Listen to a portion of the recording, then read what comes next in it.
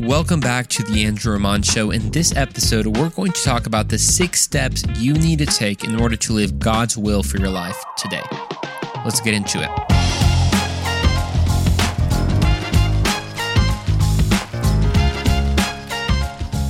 What's up, everybody? Welcome back. We are back with another episode, and do we have a show for you? I know it's been a couple of weeks since we've been able to post something, and man, I don't know if you're like me, but every time I'm focused on the project, I can only be focused on like one thing at a time. The last couple of weeks, it's been more on the music side, as well as in some back-end project that sooner or later we'll be able to release. It requires my brothers as well, and we're all terribly busy, so we're trying to find a day in order to get this thing done. I know it's going to be a huge blessing whenever we do get it done. But man, you know, it's one of those things. Every quote unquote influencer and person with the podcast has to have a back end project. That's just how it is. That's just how it is. But all that to say, we are back today. Make sure to subscribe. Rate it 5 stars, nothing less, obviously. And I'm super excited about this because my dad, actually, we had a men's breakfast not too long ago, and my dad shared this message a little bit there, and it motivated me because I knew that it wasn't just for a men's breakfast. It was something that could bless so many other people, because if you're like me, you want to live God's will for your life. I mean, I guess who doesn't, right? If you believe God exists and you do believe in God, why wouldn't you want to live His will? The question is now how, not so much if you want to, because I guess we all want to, but the question is how, because we've all heard the verse that God has great plans for us. But let's be honest, how many times do you feel like you're really living those great plans for you, right? It's like in John 10:10, when Jesus says that He's going to give us an abundant life, we're like, well, I don't know what that means, but I might not be feeling like I'm living that quite yet. So we have to define the how. How do we live that abundant life? What that even mean? What does that even mean? And a lot of times what tends to happen is we tend to see things a little bit backwards spiritually. And you can use some great examples when in the physical world to kind of help us understand in the spiritual world. The way we approach our relationship with God, and when it comes to the promises that He has for us, we usually think that we get the promise first, and maybe then do we have to go through any process at all. And that would be equivalent to thinking, for example, that you get a trophy and then you train in basketball. Well, that's not. Unless you were raised like 5 minutes ago when everyone gets a participation trophy, that's just not the case. You train, you play, and then you get, the trophy for it. There's a process usually if you like to see the results. And there's really steps that you have to take in order to really live the life that God has for you. And we're going to read a lot of scripture, which I'm really excited about. And what's important about these 6 steps is that you have to do them in order. If you don't do them in order, everything gets wacky. I promise, everything does get wacky. So what is the first step? The first step that you need to take in order to live the will of God in your life, are you ready? Is go to Starbucks. No, I'm just kidding. Which, by the way, a Starbucks question. Do you like Starbucks, or what's the other guys? The Dutch Bros or something like that? Again, not sponsored by anybody, but I don't know, man. I'm kind of feeling Dutch Bros is a little cheaper, so I can appreciate that. Anyways, let's go back to the first step. First step to live God's will for your life is very simple. It's not complicated. It is to be saved. You need to be saved. Okay, that seems rather obvious, but let's dive deeper into it, because I believe that will bring us revelation in our lives. The first step you have to take is to be saved. Hear me out. The first step to live God's will for your life is not to clean yourself up necessarily, not to start, I got to change my habits. I got to start reading the Bible. Yes, that is all great. But the number one thing you have to do is to be saved. And to be saved is not just to go to church. My friend, going to church does not save you.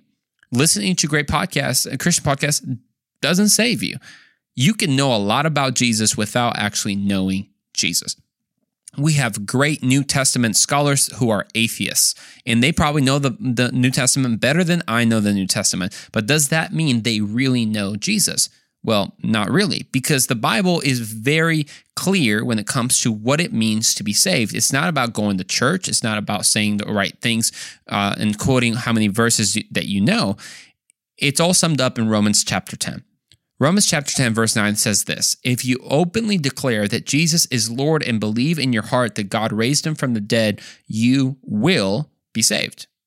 I'm gonna preach it, right? Brothers and sisters, say it with me. If you, hallelujah, openly, everybody say openly, as opposed to closed, declare, may I say out loud, that Jesus, aka the Messiah, which means the anointed one, the Christ, is Lord. You know, it's like the preacher who like uses alliterations and breaks down every definition of every word.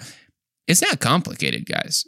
Being saved is openly declaring that Jesus is Lord and believing in your heart that God has raised him from the dead, and you will be saved.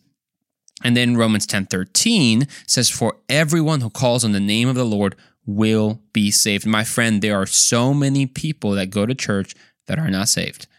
There are so many people that maybe read their Bibles, but they're not saved. So you have to ask yourself, have you really taken this first step? Or have you decided to go to church, but you haven't called on the name of the Lord? Calling on the name of the Lord is you recognizing, like I've recognized myself and many people have, that you are not enough. That you're not enough. That there are things bigger than you, my friend. And that is your eternal destiny. That you can openly declare, not whisper, not hide under a bushel, but to openly declare. Do people know you're a Christian? Uh-oh. This is about to get a little uncomfortable. Do people know around you that you're a Christian? Or you are like a PI, like a private investigator for Christ, that nobody knows? You're just undercover for Christ. It says openly declare, my friend. You openly declare that Jesus is who? Lord. Not just Savior, but Lord over your life, and believe in your heart. So again, it's not just the head or the heart, it's both. Is that you know so in your heart, in your mind. And then what's so amazing, it says that God raised him from the dead. Again, not that Jesus is Lord and maybe just a good teacher and we don't know if God raised him from the dead. No. It's pretty straightforward that you declare that the Lord Jesus is Lord, believe in your heart that God raised him from the dead. My friend, have you taken that step? And this might seem so basic, maybe if you grew up in church, but if you grew up in church, does not mean you're saved. Just today, I was teacher of one of the teachers of the 10, 11, and 12-year-olds. And in one of the classes that we had, I had a young girl who had just come, first time in church. And, she's about if I had to guess, 11 years old. She came with a girl that comes more often. And she said that the last time she had been to church was 4 years ago. Was when she was 4. So, do the math. That might be 6, 7 years ago, depending her age. That was the last time. And she said, why? I just don't really come to church. And what I was telling her there, and I think applies to all of us, is, to be honest with you, God does not love you more, does not love the people more that grew up in church and never left it than those who, like her, haven't come since they were 4. And a lot of times we can deceive ourselves that if we serve God enough, then somehow that just means automatically that I'm saved. Again, maybe you've taken the step, and that's amazing. I'm proud of you. That's awesome. But it's worth asking to verify, have you really openly declared that Jesus is the Lord of your life? Or have you, because when you openly declare it, then it becomes a witness. It's like a matrimony, right? If you've ever been in a marriage ceremony, they'll say, well, at least they used to. I don't know if they say now, but it says, does anyone say no, or whatever words they use for someone to refuse the marriage. I've imagined how awkward that would be. Is anyone in disagreement? I don't know. Is someone's ex going to say, no, I'm in disagreement? I don't know who added that part. But the reason that you do this in front of testigos, of witnesses, basically, is because it's to show that it's the real deal. Is your faith the real deal? Do you openly declare that Jesus is Lord? And my friend, if you do not take this first step, all the other steps will be impossible. That's right. All the other steps we're going to talk about will be impossible for you. And I feel like a lot of the frustration in the Christian life tends to happen because people try to do things out of order, as we're going to talk about, without actually first being saved. They try to do all the work of a Christian per se and living the life that pleases God without first being saved. And if you're not saved, you're not empowered by the Holy Spirit in order to live a life that actually pleases God. Oh my gosh, that was good. Again, you have to be empowered to live a life that actually pleases God. You cannot please God if you are not first believe that He exists and approach Him by faith. So we read that in Romans 10. So step 2, now that you're saved, it is now about growing in your faith, because there are a lot of people that come to church who are not saved. But then there are those that are saved but never grow in their faith. They stay spiritually immature, spiritually as children. My question to you, my question to me, how's your faith? Okay, maybe you're saved. That's step 1. What about step 2? Are you growing in your faith? Or have you been the same since like 10 years ago? You're still struggling with the same things. And you might say, well, everyone's in the process. I know, homie, but your process has taken a very long time. And it's worth asking a question.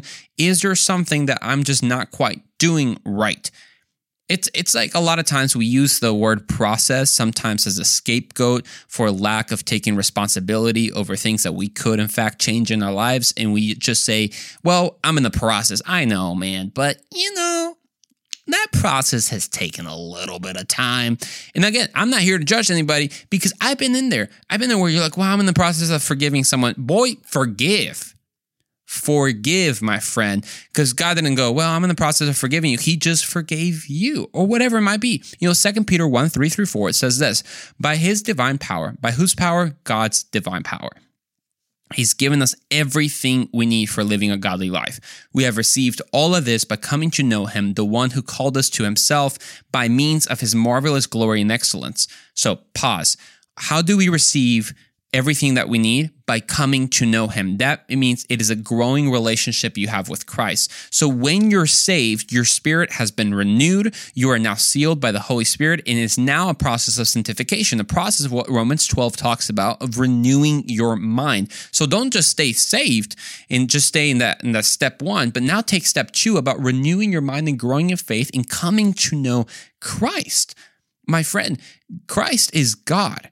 There is an infinite depth to Him that we get to know through the scriptures and through the indwelling of His own Spirit, the Holy Spirit in us. It's too sad to see Christians, especially young, who they might be saved. I'm no one's judge. Look, I can't say you're not saved or I'm not saved. Only God knows, right?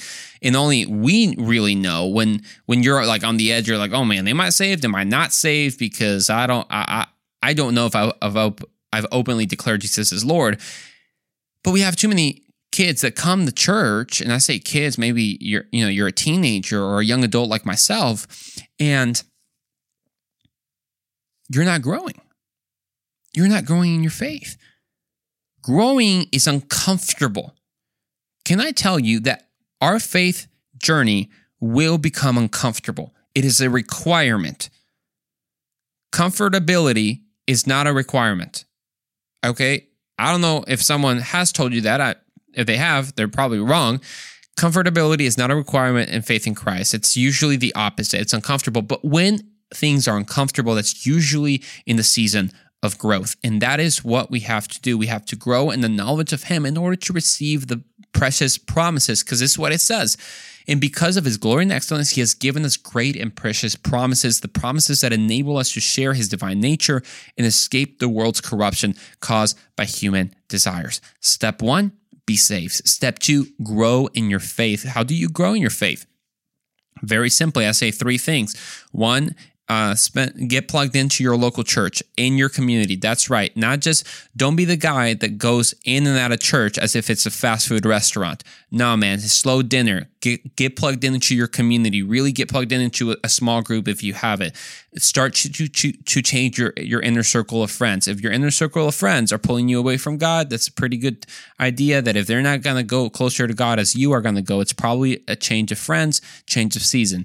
Something I've learned and in my very young life is that some friends are seasonal friends. you think they're going to be with you for life. But if they're not really bringing you closer to God, again, that's not for you to push them away. But a lot of times God will transition you to a different group of friends who are the best suit for that season in your life. Maybe it's for a long period of time. Maybe it's for a short period of time. But that's an easy way to grow in your faith, get plugged in, read your Bible, really learn to study it, not just read it as if it was homework. Study it, know it inside and out.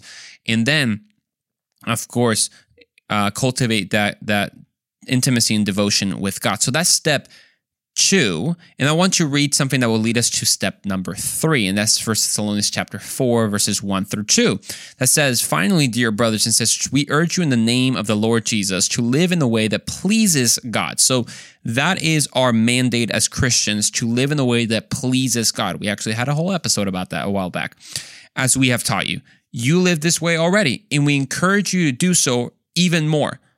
For you remember what we taught you by the authority of Jesus, of the Lord Jesus. Did you catch that one? We encourage you to do it even more. Because you might be thinking, well, Andrew, I'm saved and I'm growing in my faith. Great. Do it even more. Grow even more. Love even more. Forgive even more. Give even more. Even more.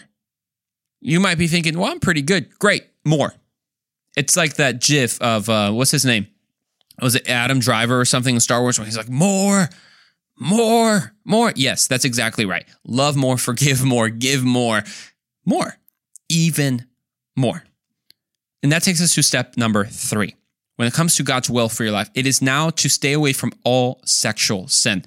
If you want to live God's will for your life, you must be saved, you must be growing in your faith, and you have to stay away and run from sexual sin. And now let me tell you, this is why these steps are in process, because it will be impossible for you to stay away from sexual sin, one, if you're not saved, because you can only do it by the empowerment of the Holy Spirit in your life. And secondly, if you're not growing in your faith, you're deteriorating, you're going to be more susceptible to sexual sin.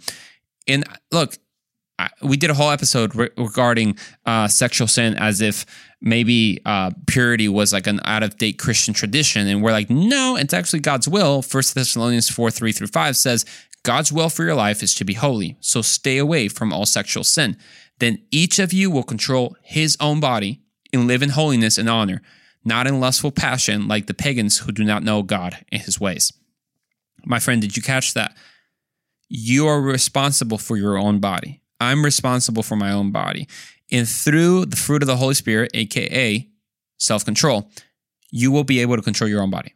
You might say, Andrew, you got no idea.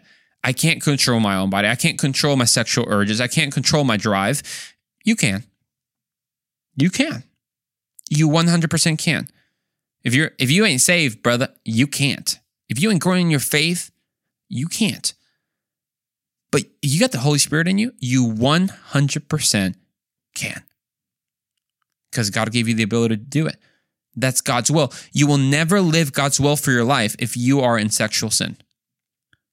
My friend, it is, as the Bible says, a sin that is against your own body. I have seen, and we've all heard great stories of great men and women who, because of sexual sin, have fallen, their testimonies ruined, and many times the possibility for other people to be saved through even their preachings are just vanished because no one can see it the same way.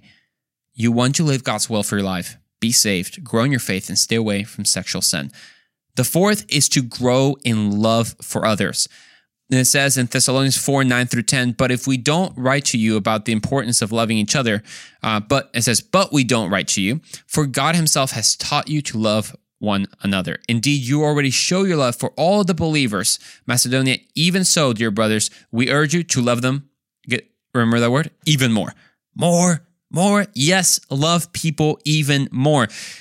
It's great you're saved. It's great that you go to church, and it's great that you have stayed away from sexual sin, but you can still be someone who just does not learn how to love people. You can't love people from hiding in your room and never interacting with people. You got to go to church. You got to learn to love people who disagree with you on superficial things, even in more core doctrinal things. Yes, you got to learn to love people. You want to live God's will for your life? Learn how to love. We have to grow in love. You say, well, I'm actually a loving person. Great. More, even more, my friend.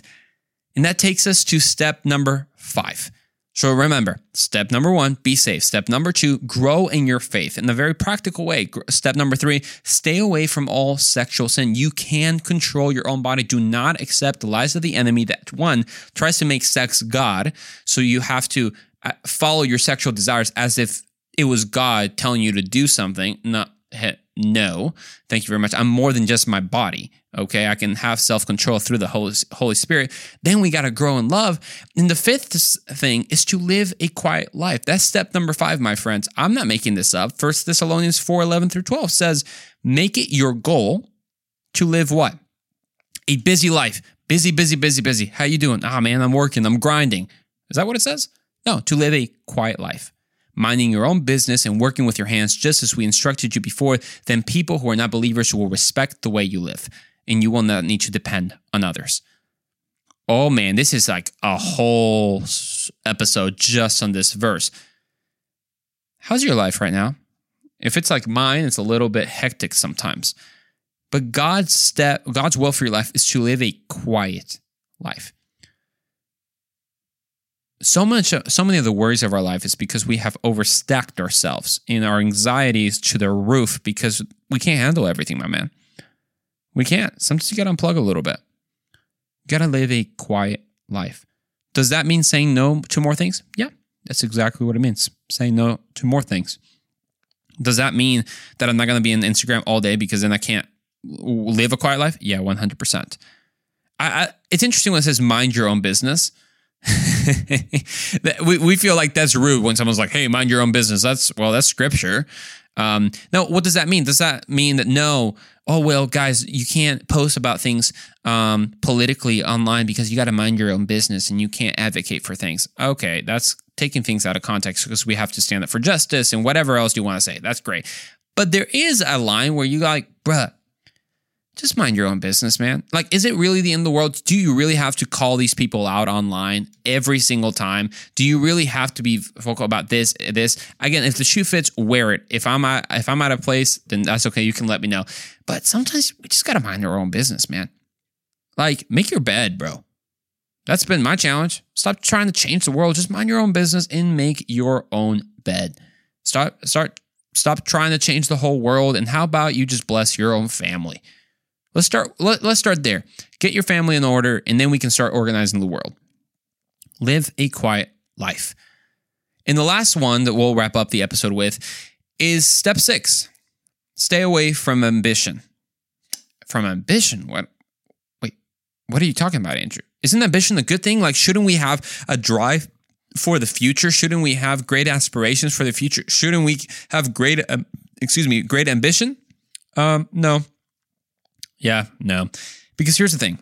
In God, there's a difference between ambition and vision. Ambition is a desire that no matter the cost must be fulfilled. Vision, however, is direction from God for your future. There's 2 differences. Ambition is selfish. Vision comes from God.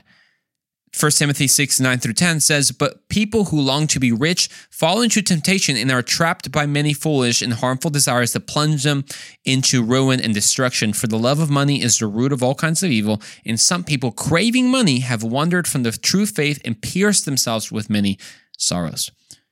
My friend, look, I'm 24 at this moment of this recording. I see on Instagram all the time. Apparently, there are so many other 24-year-olds who are like millionaires by now and have like great cars and, oh my gosh, are way more successful than I am. And I can be like, what? No way. Okay. I'm chill with that. When I say I don't have ambition, that doesn't mean I don't have vision for my future. I've given up on ambition, guys. I've given up on selfish outcomes. I've given up on selfish ideas of my future of just having an external success, but not internal success. God's my promoter, not me. And I believe that's what God is calling us to. If we want to live God's will for our lives, we have to take these 6 steps. If you're not saved, staying away from ambition makes 0 sense. Because life is on your own, dude. You're your own promoter. You're your own guy. You got to hustle and grind or you fall behind.